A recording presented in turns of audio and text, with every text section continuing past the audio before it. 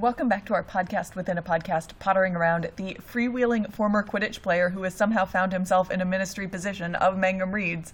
We are three muggles who might consider camping if we could get one of those tents that makes camping not camping. My name is Sarah. I am joined, as always, by my co-hosts BJ and Spencer. How are you all doing? In so full agreement on the camping point that I can't even possibly express it. And BJ, I know that you do actually go camping in the world. I'm going to have to be the odd one out, because a camp that smells decidedly of cats is not really what I want to do when I am out in the fresh air. That was only one of the two tents. Sure. I also like that it was a stylistic choice of the decor. Yes, there were lots of doilies around. So anyway, go ahead. I was going to say the same thing. We are yes. In Chapter 7 of Sarah, your favorite book of Harry Potter. Yes, and we are in one of my very favorite chapters of my favorite book of Harry Potter, and I will brook no opposition in this point. We're not going to oppose you that it is your favorite chapter. We will, on the other hand, push you on that subject, as is our job. Okay, well, I have points to make, but we are in Chapter 7, Bagman and Crouch. One of the longer chapters that we have had, but we do have some segments that we go through here. We have a rapid-fire recap, BJ's Wizard Wheezes, Newbie's Notes with Spencer, we award house points, and then we have questions and queries, one of which might be on the relative merits of this chapter in the world. Well, and to start things off, we have a recap, which this one seems like it might be a bit of a challenge for you. It is double the length of the last few chapters that we've had, and is pretty densely packed with material. And do you think you can do this under 2 minutes, or are you sticking to the hard limit? I honestly don't know that I'm going to make the 2 minutes, Spencer. I'm not going to lie. So I am not going to make a bet. As per usual in these chapters, particularly these chapters that bring me great joy in the world, I did my notes, practiced once, was way over time, and cut out a few sentences and did not try it again. So we are flying by the seat of our magic carpet here. Well, your ultimate success hinges on 2 minutes. You've risen to the occasion before. Let's see if you can pull it off this time. All right, do you have your disappointingly plastic stopwatch ready, Spencer? It is so disappointing, and it is so ready, so yes. The portkey has taken them to a deserted moor. A wizard in a kilt is manning the entries and directing people to their campsites. They trek to the campsite and see hundreds of tents, and the whole site is run by a muggle who periodically becomes suspicious of what's going on and has to be casually obliviated every once in a while. After Harry helps Mr. Weasley pay with muggle money, his struggle is what set Mr. Roberts off in the first place. They walk through rows of decidedly un-muggle tents to their campsite. Mr. Weasley is very excited to set up this tent without magic. Once again, the tents look a little small for the sheer number of wizards that will be staying there. But when they duck inside, they're full-on apartments, even if a little dated. Harry, Ron, and Hermione set off to get water, while Mr. Weasley sets about starting a fire while gleefully talking about anti-muggle security. Eyes on stalks walking through the camp, Harry gets to see little wizards with toy brooms, magical folks from all kinds of other countries, and a lot of interesting interpretation of what is actually muggle-like. They run into Seamus from school, who is fully decked out in Irish gear. On the Bulgarian side of the camp, there are giant moving pictures of the team's seeker, Victor Crumb. Back at the tents, Hermione has to show Mr. Weasley how to use the matches, and they finally get a fire going. And Mr. Weasley keeps them entertained with a running commentary on the Ministry wizards passing by. Ludo Bagman shows up to shoot the breeze, wandering around in his old Quidditch robes, and he is enthusiastic, as well as collecting bets on the match. Fred and George bet everything they have on Ireland winning but Crumb getting the snitch, which strikes everyone as preposterous. Bagman is also apparently on the lookout for Barty Crouch to do a bit of translation. Percy jumps in as Mr. Crouch's underling to inform us that Mr. Crouch speaks over 200 languages. Still no word on Bertha Jorkins, and Bagman seems unconcerned. Crouch turns up and presents as rigid. Percy worships him, but Crouch keeps calling him Weatherby. Crouch is all business. The Bulgarians want more seats in the top box. He's got questions for Mr. Weasley about flying carpet imports, and he is pretty frosty with Bagman for not really doing anything. Bagman also lets slip something about an event at Hogwarts, but even after they leave, Mr. Weasley refuses to talk about it.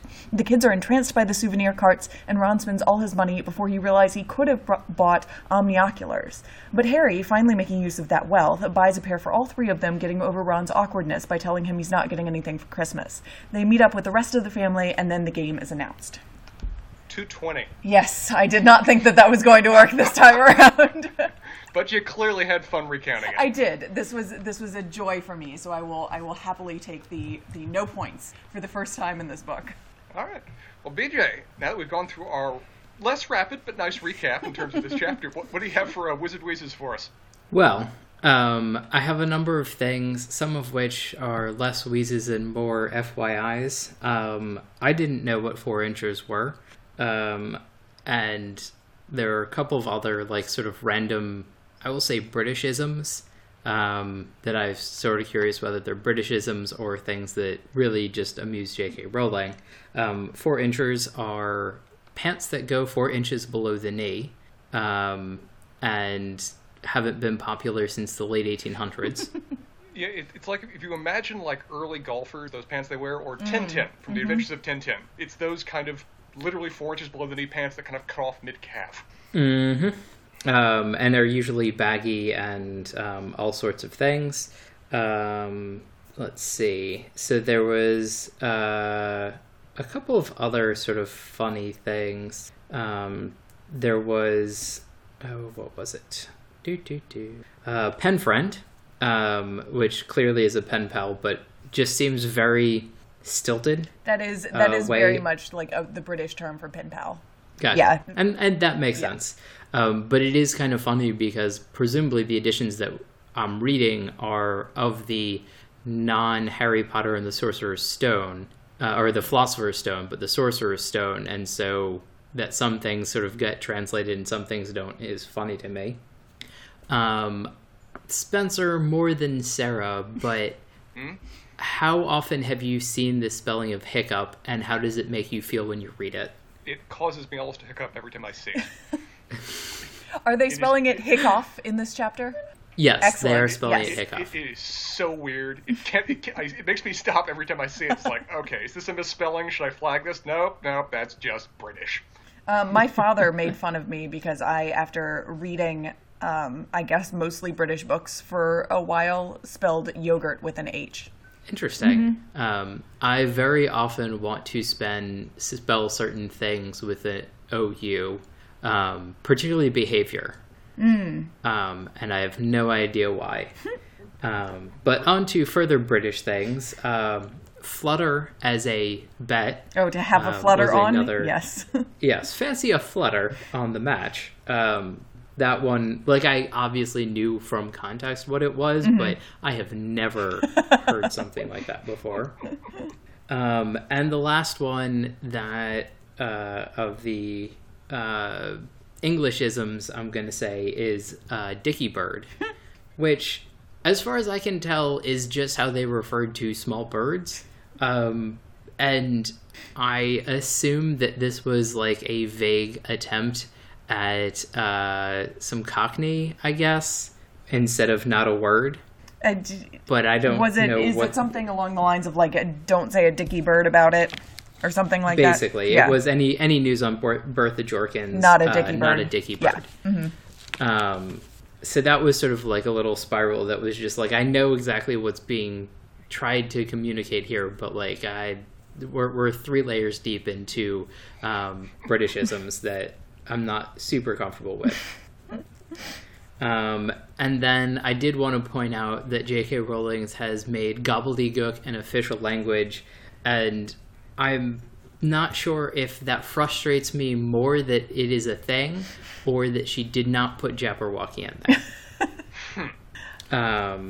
So as for the last thing that I did want to mention, in the wheezing part of things, it seems curious that there is an official that we have that seems to be part of the Ministry of Magic who is very rigid and well-dressed and kind of terse that has a narrow toothbrush mustache. Which seems to be an interesting choice for somebody in some sort of power here. But we'll see if this goes anywhere. There is nothing to see here. Nothing at all. So yeah, this was a much more entertainingly wheezeful chapter in many ways. And then a lot of things have generated questions, but that is for a different segment. I did think that you might like the wheeziness of this chapter, BJ.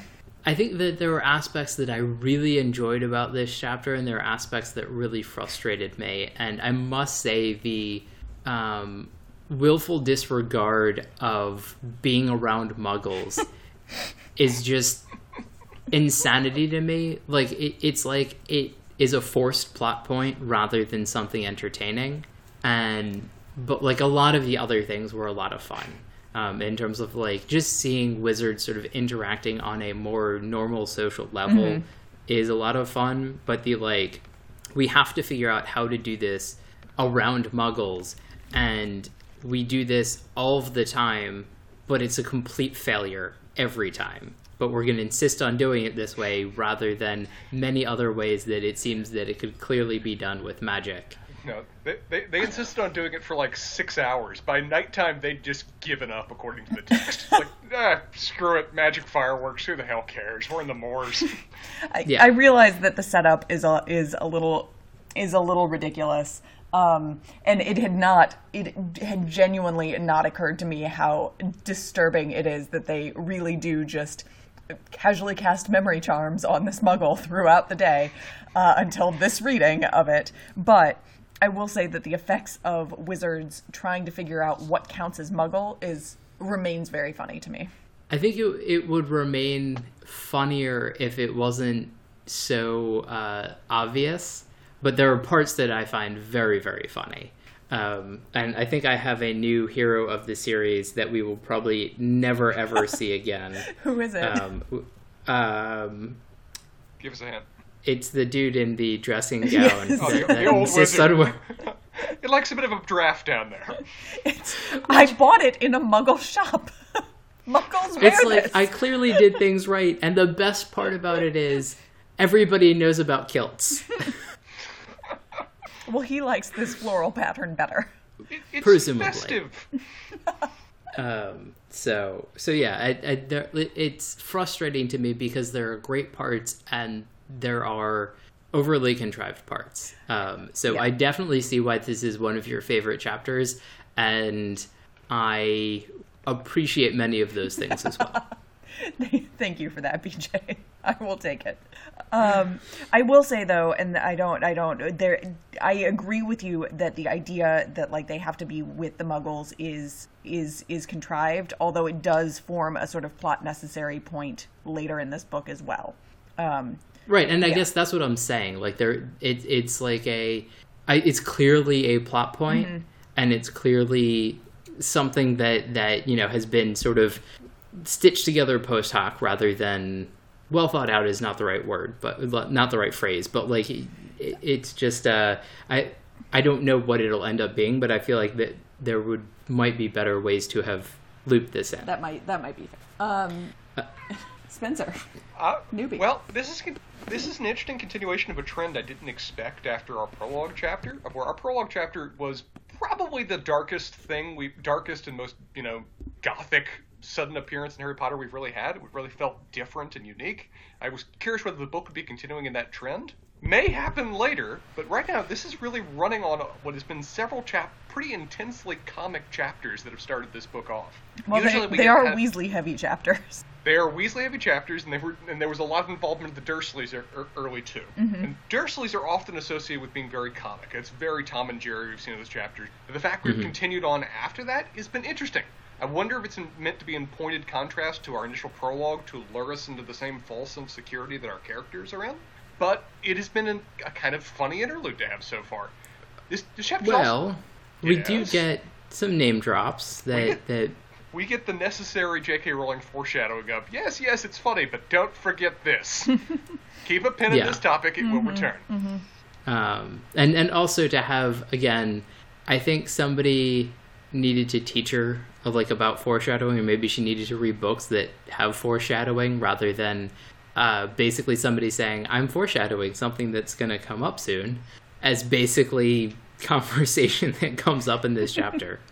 There's a thing that you all need to know about, and I'm not going to tell you yet, but you'll know soon enough. This chapter at times feels like it's in response to reader questions. I mean, for one, it's probably the most intense world-building / expanding chapter we've had yet, in lots of little ways, some more direct than others.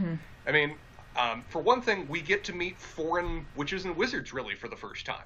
And practicing their own cultures. I love the American witches being the most stereotypical you can possibly imagine, in that they're literally camping under an American flag just to indicate we're American and we're proud. The Salem Witches Institute, also, which makes me very happy. That's of course it's Salem, too. There are no other history of witches in America, according to foreign observers. It's just Salem. That's all it is. It's also very funny to me that there was a non sequitur paragraph that didn't go anywhere other than having J.K. Rowling basically hammer it into us that Harry is the most self-centered person ever. When he just didn't realize that there could possibly be other schools. Yeah, I mean, and as a follow-up to, oh yes, there are other wizards in the world, and then it's just oh, there are other teenagers, I don't know them. Oh, that must mean that there are other wizarding schools. How crazy is that? That one feels so on the nose, I feel like it's Harry's briefly being a reader stand-in, where that feels like it's one of the moments of where she's gotten so many questions in the mail since the first few books came out asking, what about other schools, what about other teenagers, what about other customs, that she inserted Harry in the place of those readers to share that same question. It doesn't feel the most organic. Harry looks like a Ron-level doofus when he's saying that kind of line, but it feels like she's okay, I'm answering that question to my readers. And it continues on to a moment that happens a little bit later, of where we've talked before about why doesn't Harry spend more money, how does Ron react to that? We get Ron directly reacting to the idea of Harry buying him a gift, which feels a very pointed comment for questions that we've raised previously here about why doesn't Harry buy more gifts for his friends, why doesn't he support them? We get an explanation for that where Ron doesn't like it, he feels self-conscious about his family more. Yes. And I think that these two examples are the perfect two ends of the spectrum on how to deal with showing the reader something or explaining something to the reader, where we have there's no interaction with the other teenagers, basically. It's just, there are other teenagers, that must mean that there are other schools. And then, yes, and then we get a much more organic, it would have been very nice if a lot more of the chapter was, oh, hey, I'll get that, this is really cool. Oh, I'm uncomfortable with that. Okay, this is why Harry doesn't just, drop money all the time. End scene. So yeah, it's a very interesting chapter in terms of what it reveals in terms of the world, and I wonder if this chapter is just its own bubble and has nothing to do with the rest of the series, because there are a lot of rule breaking that is going on here, underage wizards using magic. Go ahead, Spencer. What they are being... One is being pursued by his mom because he stole his father's wand. The other two are about to actively be fined by the ministry, apparently. So there are rules, but this seems like a pretty flexible, Lollapalooza level of event in terms of enforcement of individual laws as they go about it. Yeah, I was going to say, this does have, a very Carnival feel to it. The rules are suspended to some degree, and, partially because it is... Enforcement is nightmarish. Yeah, enforcement is nightmarish, but also, there is... Even though enforcement is nightmarish, there is also so much oversight available that you can allow a lot of leeway on the stuff that doesn't really matter in this situation. Yeah. There's definitely. I guess it's interesting because in terms of what you say, the stuff that doesn't really matter, it's there are things that are oversight, but it does seem like the enforcement of underage magic is about as capricious as underage drinking is enforced in the U.S. Yes, absolutely. The main case we've seen before of enforcement of underage magic was with respect to Harry Potter. That may have just been targeted in the sense they were always just watching him over his shoulder. But another thing I found, though, I was surprised how much of it caught me off guard for world building was just the appearance of children, like you mentioned, Sarah, of where we have never seen anyone really younger than, like, Harry and his immediate circle before. And so seeing wizard toddlers, it honestly caught me off guard. This is some realization of, well, this is an aspect of the world I entirely forgot existed. People are born into this world. They grow up into it. There's years before they go to Hogwarts. And Harry's surprise at that, kind of to go back to both of your previous points, Harry's surprise at that, also as a reader stand-in, but that actually felt very organic as well. Right. Because he's literally never had any interaction other than, like, Jenny, who's just a year younger than them. He's never had any interaction with, like, wizard children. Yeah, and that was really nice. And I think that there were some other aspects of his interactions that are getting better, like how people react to him being Harry Potter. Some of them clearly sort of know about him, and it's a little bit more of a, like, normal, like, semi-celebrity known about interaction rather than, oh my, you're Harry Potter? You're the Harry Potter. Well, okay. And that's all they say, and that's all that, like, the interaction is. Go ahead, Spencer. Well, I was just going to continue on, if we're good with... Yeah, please. Yeah, go ahead. I really did enjoy the thrift store reject wizards. Of them muggle LARPing around the moors, I was very amused. BJ, I fully agree. The old man wizard that is really stubbornly proud of the moo that he bought for himself and is not about to give it up, it earned my heart and my love. Of where that man took the time to get muggle money, to find a muggle store, and to buy muggle clothing. And he is certain that it is in compliance with the rules and is not about to give it up. Yeah. Old man wizard, I hope you're the ultimate hero of the story because I want to see you again. I'm also with you that their strategy for dealing with the Muggle campsite manager is both abusive and also the most inefficient way they ever could have gone about doing this.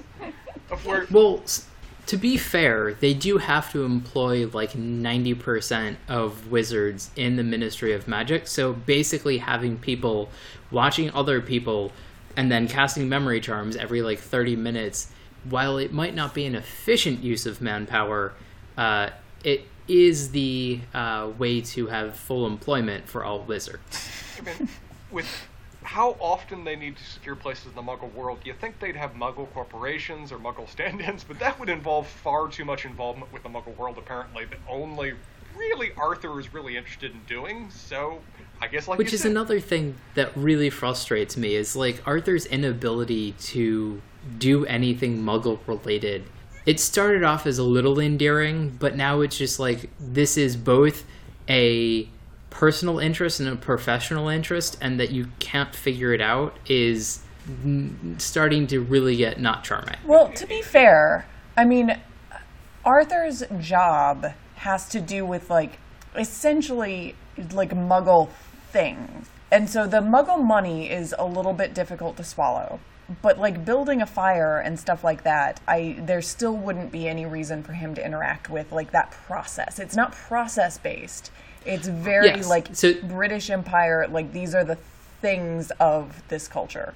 I completely agree. And that's where I was going to say, like, the interaction and trying to figure out what money is, and him not understanding numbers written on in large, that's where it was breaking down with me. I mean, the fire thing, yes, like, I understand that, and I very much imagine him, like, taking a long time to figure out how to light a match, lighting a bunch of matches, and then watching them burn. Yes. Like, that scene worked a lot better for me.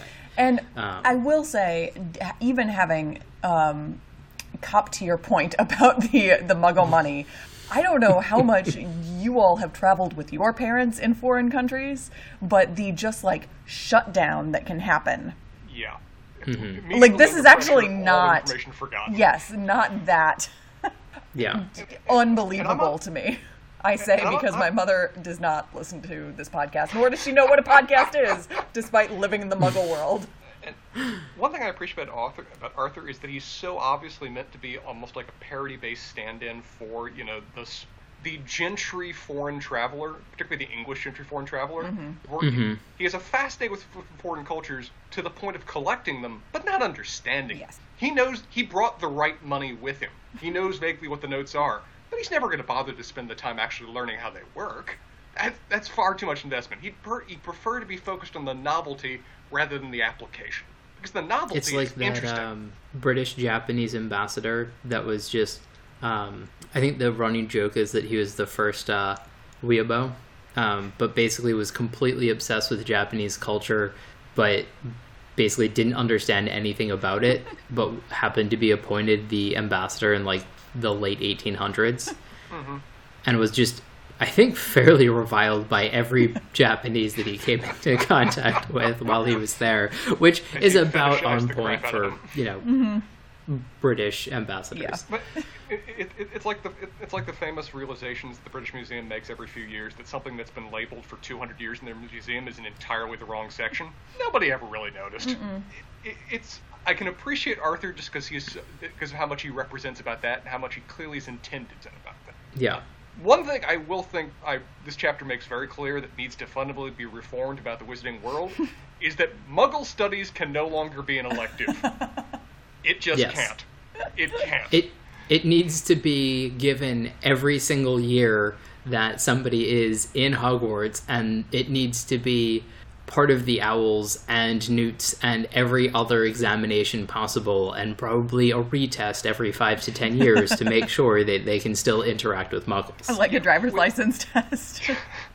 Yes. Has your eyesight changed? Do you need contacts or glasses? Do you believe that a pinstripe stoop and waiters go together? Yeah, maybe this should actually be a practical test, and it should be a kind of like CIA spy operative test. Can you go through the Muggle world for half an hour without getting sussed out as mentally ill? With their willingness of abusing Muggle rights that we see constantly throughout these books, why don't they just kidnap a few each year and use them as guest lecturers? Just, bring them in to just let the students ask them questions for a little bit. Come on, it'd be fine. Just delete their memory, drop them back where they are in a completely different part of the world. They'll find their way home. It'll be great. I mean, isn't that basically what assemblies usually are? Essentially, yes, with hopefully the whole kidnapping thing being more implication rather than explicit. Sure. We also see that I love the divide that we get in this chapter between the guys that run the ministry and the guys that actually have to work the ministry. Like, the people that are officially in a position of management and authority, and those that are on the ground. Because the guys that are in a position of management and authority, particularly Arthur Weasley and Ludo Bagman, just waltzing through having the time of their lives. They're on holiday. They've got responsibilities, but other people are handling them. Well, meanwhile, we've got... I will say, Arthur Weasley is not on duty. Well, I know that he isn't, but I like that the other grunts are surprised and apparently a little bit annoyed that he isn't. Yes, but to your point, Ludo Bagman, very much on duty. This is like his whole thing. And he's got this trail of hangers-on and workers behind him that are clearly haggard, that are clearly barely holding together, and him, meanwhile, having the time of his damn life. Mm-hmm. I just like the levels of, different strata of society that we see at play here occurring in the Ministry. Because pretty much other than Barty Crouch and presumably his team, or other than Barty Crouch, what we've seen or heard about the leadership before the Ministry is various levels of either in over their head or bumbling incompetence. Mm-hmm. So the question I have is, and I didn't look this up before the podcast, and I very much should have, is when did Boris Johnson become part of British politics? Because... Excellent question. He does have the little bit of the Ludo-esqueness about him. The weird shock of blonde hair that very much looks like sort of an out-of-place, overgrown schoolboy, kind of bumbling, effusive and weirdly charming in his way. Oh yeah. Yes. If somebody wanted to paint a thumbnail of Johnson and put it in this world, Bagman is who it would be, but this would definitely be before he became a little bit more prominent. I wonder also whether it to a certain degree reflects what their respective jobs are in terms of, J.K. Rowling loves to embody personalities in professions or in roles and how the two overlap. Arthur Weasley's kind of in the forgotten department where nobody really knows what they do and it's kind of off on their own. And he has that similar kind of constant curiosity, happily bumbling thing going into it. Ludo Bagman's the Minister of Sport, and he's a dumb jock. The two kind of go in hand. Meanwhile, Barty Crouch, correct me if I'm wrong, but it's something with respect to international relations. Yeah, right? It's the Department of International Magical Cooperation. And so it makes perfect sense that he is professional, that he's on top of things, that he has a full and apparent understanding of the Muggle world and its languages, because you can't really get away with being incompetent or being just kind of there in his job. Yeah, he is highly competent. We can say that. Is he almost overqualified? Why isn't that guy running the government? Because no one likes him. Oh, there we go. So for perfectly obvious reasons, but... We also see that Mr. Weasley just really doesn't care that much about the rules, either for society or his own children. He's seeing constant abuses and breaking of the law about him. He's seeing, incompetence among his peers and subordinates, and he just consistently just kind of chuckles and keeps walking. Mm-hmm. Just keeps walking. He meanwhile sees his kids bet the entirety of their life savings, and all he can do is just kind of whisper to them as if he's negotiating with them that it's a bad idea. Yeah, and can we talk just briefly, maybe this is in your newbies notes, Spencer, but just about how crazy this bet is that they make. Yes. This is the next entry of my notes about these guys are betting on a horse that it's like these guys are so confident in their bet, it's like they drugged every other horse in the race. It's like, what level of criminal conspiracy are they in that they are betting everything instantly on what appears to be an incredibly off chance? I also want to put in here the thing that is kind of insane to me, and Sarah, this might also bleed into questions eventually, that Muggles, that the wizards are intensely patriotic to Muggle nations. Yes.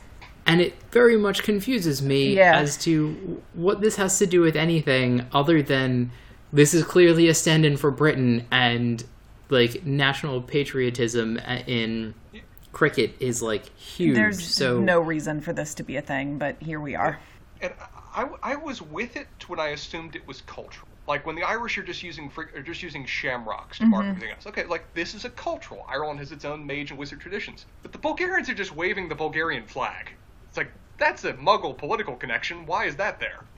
Yeah, and the Stars and Stripes for the Salem witches. I mean, just everything seems to be Muggle-oriented in a way that it shouldn't be. And I assume that it's a sort of, I completely take your point. There's no reason for this to actually be a thing. I assume that it has been used as the stand-in because, just from a narrative perspective, of, you need a kind of... This setting requires a sort of national pride. Sure. But to actually set that up specifically wizard-based...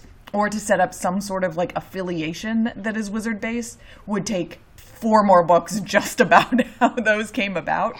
I kind of disagree there, because I think that if J.K. Rowling had talked a lot more about the different schools of magic, and then instead of having the national team, you had the Hogwarts team, and if Hogwarts was more of a wizarding sphere of influence / wizard province. Okay, that's fair. Wait until later in the book, then. Okay. All right. Let's see here. The trend about showing Muggle spaces, Muggle structures, and being bigger on the inside is so classic and iconic. It always just makes me kind of giggle, just because it is always just a way of showing a magical space. Is that you approach something and it is bigger on the inside. It's common in we see it in Doctor Who, we see it in countless other bits of media. It always tickles me a little bit. I was really amused that we apparently have found the one condition that cannot be treated by magic. You can regrow bones in this magical setting. You can replace limbs. You can pretty much probably bring people back from the dead. But lumbago, lower back pain, not a damn thing we can do about that. Sorry, not a thing. Talk to a Muggle chiropractor, we are as equally useless. I was going to say, to be fair, no one knows how to deal with this. So that really amused me. It's just that, nope, sorry, that's not unique to the Muggle world, that we really can't do anything about lower back pain. That is spread across even magical cultures. I feel like all of the normal British complaints are going to be untreatable by magic, and gout. So our characters can have them. A whole bunch of people are going to have gout. I view this chapter as being, with how the various cultures are being portrayed and with how stereotypical they are and how much they're being associated in flags, I view this chapter as being very tongue-in-cheek.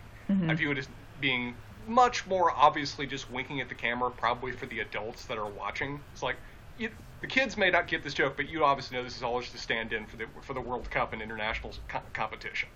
So I was fine with it. It's just interesting how stereotypical it can be at times. Like, the fact that Salem witches are camping under an American flag. The fact that the one Arabic character we've ever met is selling magical carpets. Yeah, because Harry Potter is known for its non-stereotypical character naming and attributes. I know. It's continuing throughout. The fact, I really want to meet Victor Crumb at some point, because man, has that guy been trumped up as being interesting so far. We have had this guy described now for at least throughout this chapter, this book. Have we ever heard of him before this book? No, we have not heard of him before this book, but he has been, to your point, he has been mentioned earlier in this book. Well, I assume we're going to meet him now, we're now going to meet him in this competition, but with how much he's trumped up, I'm wondering what role he's going to play going forward, because he is apparently... Isn't it Seeker? He is the Seeker, yeah. That's another thing, too. Weren't Seekers previously, like early on with Harry described as being, they're meant to be small and sleek, quick. Yep. And now we have at least 2 stand-ins that are big, burly jocks in this. Well, it's not clear that Bagman was always big and burly. Big and burly. That seems to be more of an age thing. I don't even mean him. Who was the, really popular, described as exceptionally good-looking guy in the last chapter? I'm blanking on his name right now. Oh, Cedric Diggory. Yeah, he's also described as being big and muscular and everything else, too. Yeah, he is bigger.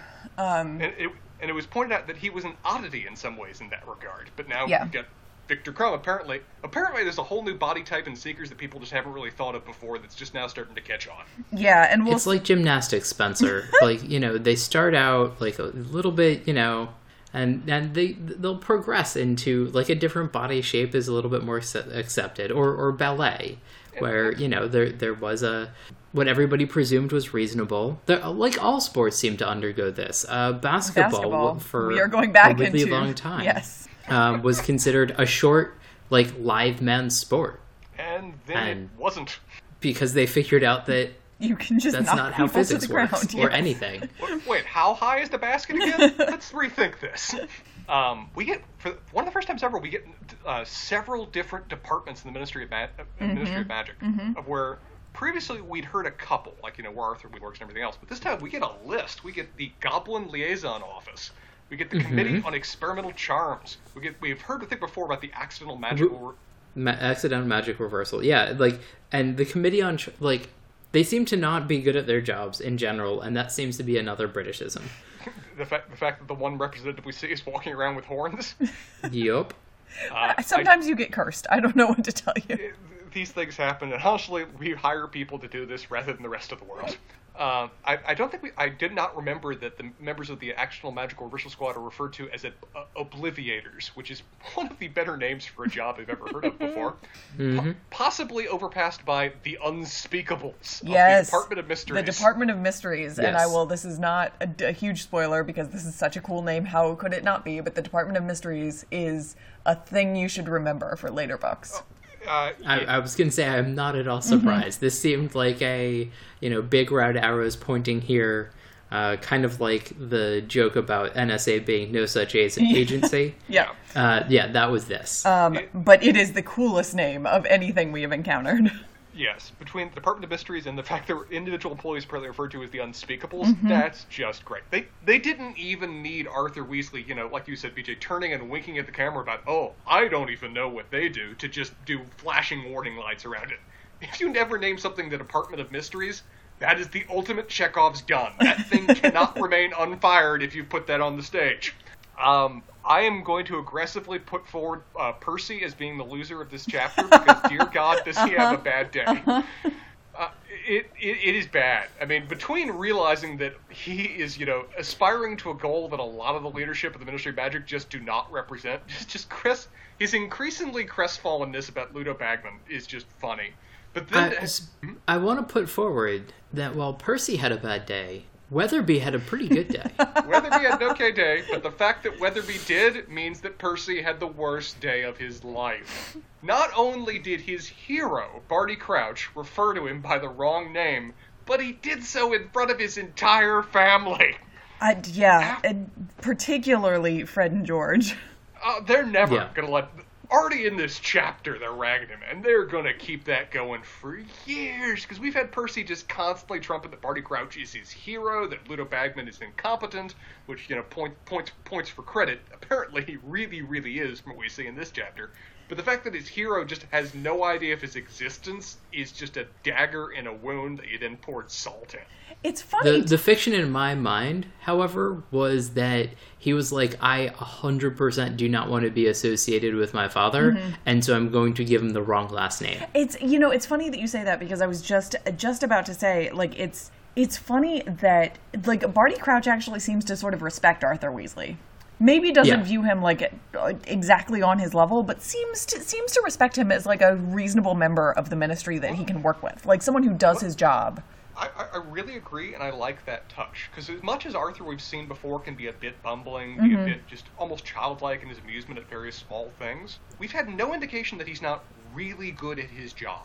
Like, it's a forgotten department, but he takes it seriously and has a lot of influence and a lot of pull, more than he otherwise represents from his appearance. Yeah. And so it was a nice scene to have, Barty Crouch aggressively go up to Leo Bagman and essentially accuse him of not doing his job, and then sees Arthur and immediately starts talking with Arthur about legitimate things they need to handle and they're concerned about, and start coordinating with him on the subject of these things. Mm-hmm. Yeah, so kind of like a professor of a math department. Like, they're still there. I'm presuming that they do a good job and you talk to them, but like, they're kind of bumbling. Like, I don't know. Like, do they really have a place in modern education? Like 50, 70 years ago, like, it makes sense, but... It's true. In my various schools I've attended over the years, I've never seen, like, the mathematicians serve in any role in administration. That's just not been part of their job. But they've always been lovely and seem to do a good job at whatever it is they do. But no one really questions what it is they do, because it's, outside of them. And no one asks them to do anything else. Yes. Seems perfectly reasonable to me. Wrapping things up, but I'm going to butcher the probably pronunciation of this, but omnioculars? Omnioculars, yes. Seem like the greatest invention ever known to man and wizarding world. Yes. They're very, very cool. We get to see them in action, I think, in the next chapter. Can we just have those for day-to-day life in other ways? Having those for bird watching would be lovely, right, BJ?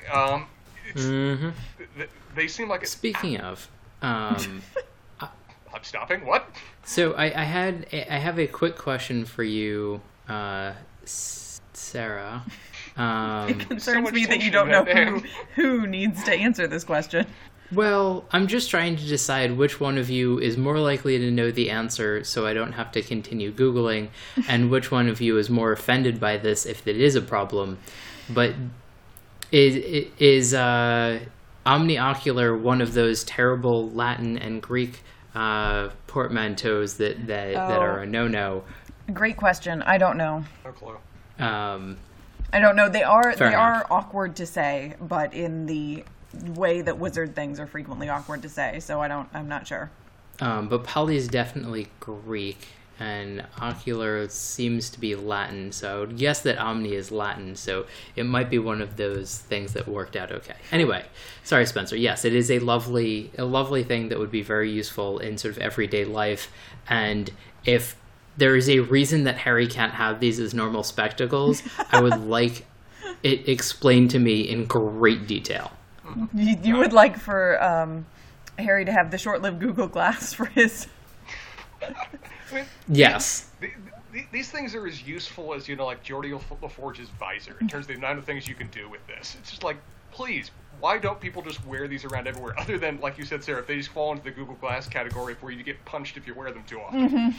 And maybe have the worst battery known to man. Options. Last thing for me, but I love Harry's... As much as we make fun of Harry being a doofus sometimes, he is actually really astute in dealing with others in a way that I forget. Of where, when he sees that Ron is uncomfortable with a gift, he immediately spins it. He immediately laughs it off where, no, this is me buying you birthday gifts for the next 20 years, kind of thing. Mm-hmm. And that is such an effective way of both reading and dealing with a friend's discomfort that I was really touched by it. Again, it's a further example about Harry really has a lot of the social intelligence that sometimes his friends lack. And he wields it well, of where he really expertly did with a friend that getting self-conscious and turned it into a laugh they all could share. So kudos to him. We actually get a number of instances in this chapter of people just being kind, which we don't, we've talked about, much to my displeasure and discomfort in other chapters and episodes. about just how oblivious our teenage characters can be. But Hermione is very kind to Mr. Weasley over the course of this chapter. Yep. Sarah, that what she did with the matches so reminded of you helping me out with you helping me out with the Nashville hot chicken, where she even had the exact tone of voice, and she approached him and says, "Oh, honey, let me help you. Let me take those from you." It was so on point. I had not tried to figure out exactly why this moment struck me so much, but Spencer, you're right. I've lived this before. It's so on point. Try not to burn yourself, honey. Let me take that away from you. But Sarah, that is a really good call that I really hadn't put two and two together on, where this is just a chapter of people being good to each other. Mm-hmm. Everyone's happy. Everyone's here for the same purpose of being happy, and they all seem to want to support each other in being happy. So long as you ignore the fact that there are some really heavily overworked ministers of magic that are plainly not getting overtime for what they're doing. Sure. But, people are even civil to Percy in this chapter. Yeah, yes. So is the reason that this is your favorite chapter is that it never happens again? Yeah. This is our one brief glimpse into the sort of actual niceness of people. There's an element of that, perhaps, yes. But Sarah, I did really enjoy this chapter. I view it as being very tongue-in-cheek, being very surreal to a certain degree. I'm almost more than any other chapter we had, I'm really looking forward to seeing this put on this, because it is so bright, it is so colorful, there is so much activity and everything else occurring in the background that as much as it does jump off the page in terms of descriptions, seeing it portrayed in live action, I'm sure is going to be a delight. Yeah. Yeah. I think that you will enjoy it. This is one of the disappointments in the translation to the movies is that just time-wise, there is not a lot of opportunity to spend as much time as a chapter in this scene, but we do get hints of it. This feels like the example of... Does Archie show up? He does not, much to Okay, everyone's displeasure. I might be out on the movies now. I didn't. I will point out, I did not say that this was my favorite movie of them all. Oh, that's a fun question to address at a later date. Mm-hmm. But this almost seems like it would be better served by an episode of television, yes, where you could just dedicate the entire hour just to exploring this sudden new world we've entered, this sudden opportunity to just have fun on this. Perfect setup episode, right? Yeah. As a movie, you can't dedicate more than 5 minutes of background to this, right, because you've got other main plot points to go to. Yes. Okay. Well, Sarah, I've kind of maybe sandbagged you with respect to who loses this chapter, but who wins? So I will actually start out by saying that I completely agree with your loser of the chapter. Poor Percy. I mean, I realize that he's insufferable, and he has all kinds of other problems in the world, but he does work really hard at his job. Yeah. And I think this is the first time that Percy has a losing chapter where it's something that he's actually trying for rather than like him not being able to be a jerk to people. Yes. This is actually not his fault. Well, I mean, maybe in the grand scheme of things it is his fault in some way, shape, or form. Sure. But, like, he didn't do anything to deserve this for all intents and purposes, and by all metrics that we know. He works really hard at his job and does not seem to be bad at it. And for Barty Crouch to just dismiss him in this way in front of his family, it's really difficult. Yeah, I still have a fiction that he gave the wrong last name. That actually makes me feel a little better about the situation. Yeah, and like he just didn't want that to come out in front of his family, and like in my head, it's just he's completely relieved that it's just like, oh, they think that he got my name wrong, rather than I don't want to be associated with you. Points in favor of that theory. Barty Crouch seems legitimately surprised that he's there.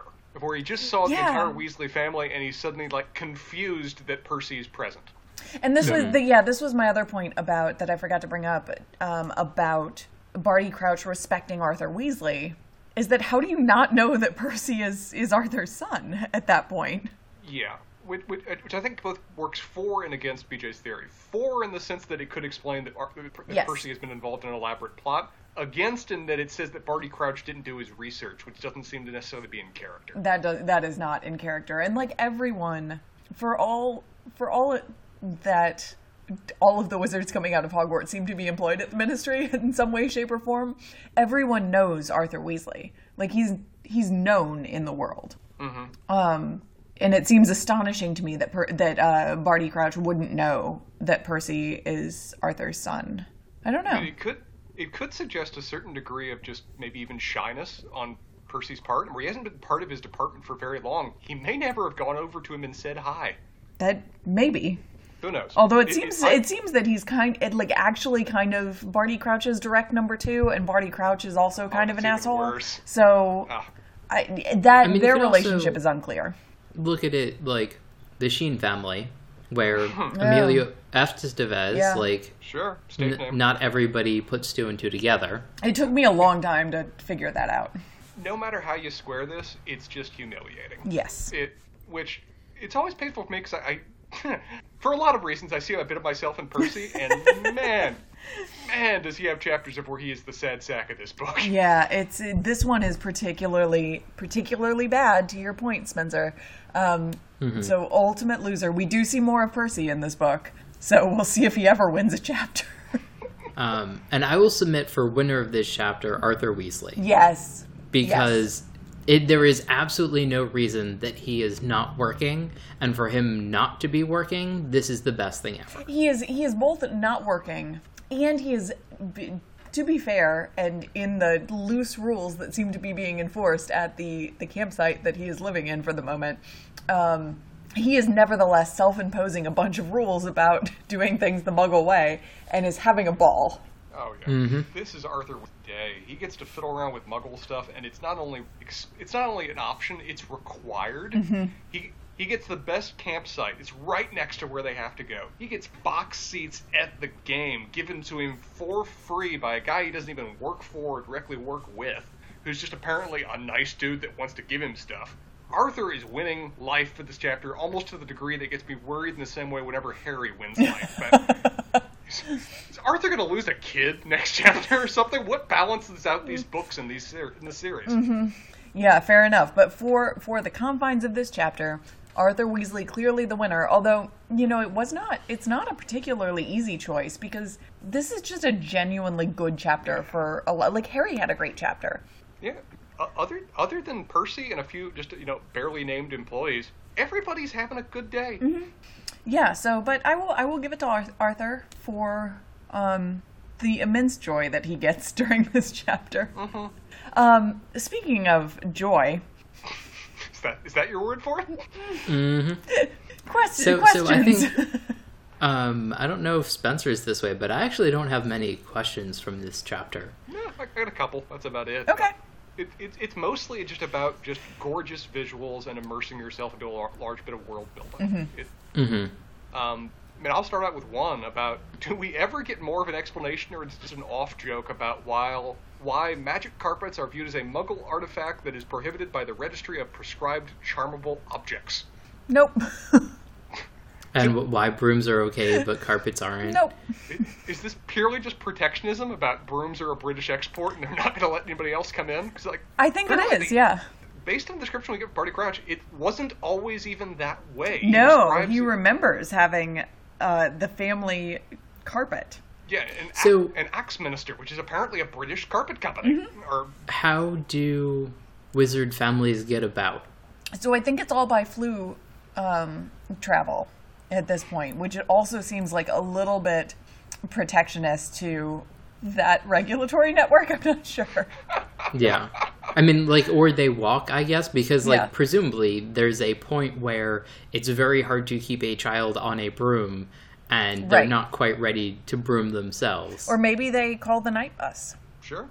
I mean, I almost view this as just the Ministry had enough instances of people getting caught by Muggles flying freaking carpets around that they just banned them out of sheer annoyance. That one is difficult, because it does start then to fall into the category of Arthur Weasley's flying Fort Anglia, which is a nice family way of travel, and yet is plainly prohibited. Yes, very visible in the world. So I figure it's an element of that, and they probably someday want to do the same thing to brooms, but there's just enough popular and sports pushback on the subject that they can't. Yeah. But everything else is just, outlawed because it's just too damn obvious, and the Muggles are looking up now. Yeah. And it is, while there are some people, the rare few people who do a long trip on broom, it is clearly not the norm. If you are a qualified wizard, you mostly apparate or use flue powder, and brooms are mostly used. Honestly, they're mostly used for Quidditch. There is some kind of local transport that happens on brooms, but it's not meant for long distance travel. I kind of pictured brooms as almost being a stand-in for like a bicycle, Mm-hmm, where you know, get you around town, around your neighborhood, but not really intended necessarily for longer than that, unless you're competing. Mm-hmm. Honestly, I could probably stop there when it comes to questions, other than how on dear God's green earth can Bertha Jorkins still be missing and no one has sent out anybody to look for her? Yeah, great it's kind question. of like a... Mm-hmm. It really just shows again just how utterly powerful the individual minister, that someone like Ludo Bagman could be missing an employee, he's been missing for weeks, but it apparently is his sole oversight in terms of whether anything's done about that or not. And I would like to, and stop me if I have talked about this on a previous episode. I know I've thought about mentioning it, but I'm not sure if I have. But on this reread and talking it over with you all, like obviously the discussions of Bertha Jorkins are like a screaming indicator that I should be paying attention to this.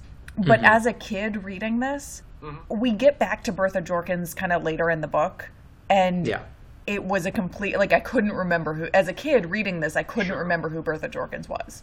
A lot of it's very true. A lot of this is the foreshadowing that, you know, older or adult readers can catch, maybe even to assist their children later with remembering. Yes, yeah. But it is actually a shock to me reading this at 32 years of age that that Bertha Jorkins is so heavily featured in these early chapters. And it's also an interesting choice that, like, it sounds like she just doesn't come up for a while and then comes up again. Yeah, we don't hear about her for like many chapters. Yeah. Interesting. Yeah. So, anything else we want to talk about? I think we want to talk about the next chapter. Yes, we are now at the Quidditch World Cup. Do they have ashes? What? Is that a spoiler? Did they have ashes? I don't know what you're talking about, BJ. I feel so very dumb. Oh, never mind. Sorry, that's fine. All right, next time we have Chapter 8, the Quidditch World Cup. Sarah, we had a moment in this podcast where I wasn't the only person baffled. No, I feel really stupid. I don't know what's going on. Anyway, that's as good a place to leave it as any. Well, Sarah, I wish you luck with what apparently is a 21-page chapter next time. Oh, so no. We're getting into long chapters as we go on from here. It's a spoiler, it's a lot of Quidditch. I don't think it's going to need much recap from me. I want to play by play, as if you were the commentator. All right, I'll put my Lee Jordan hat on and see if you, as Professor McGonagall, gets mad at me. If you take a very biased stance in the game, you're damn well right I will. But until then, y'all, this was a very fun chapter. I'm looking forward to the next one. And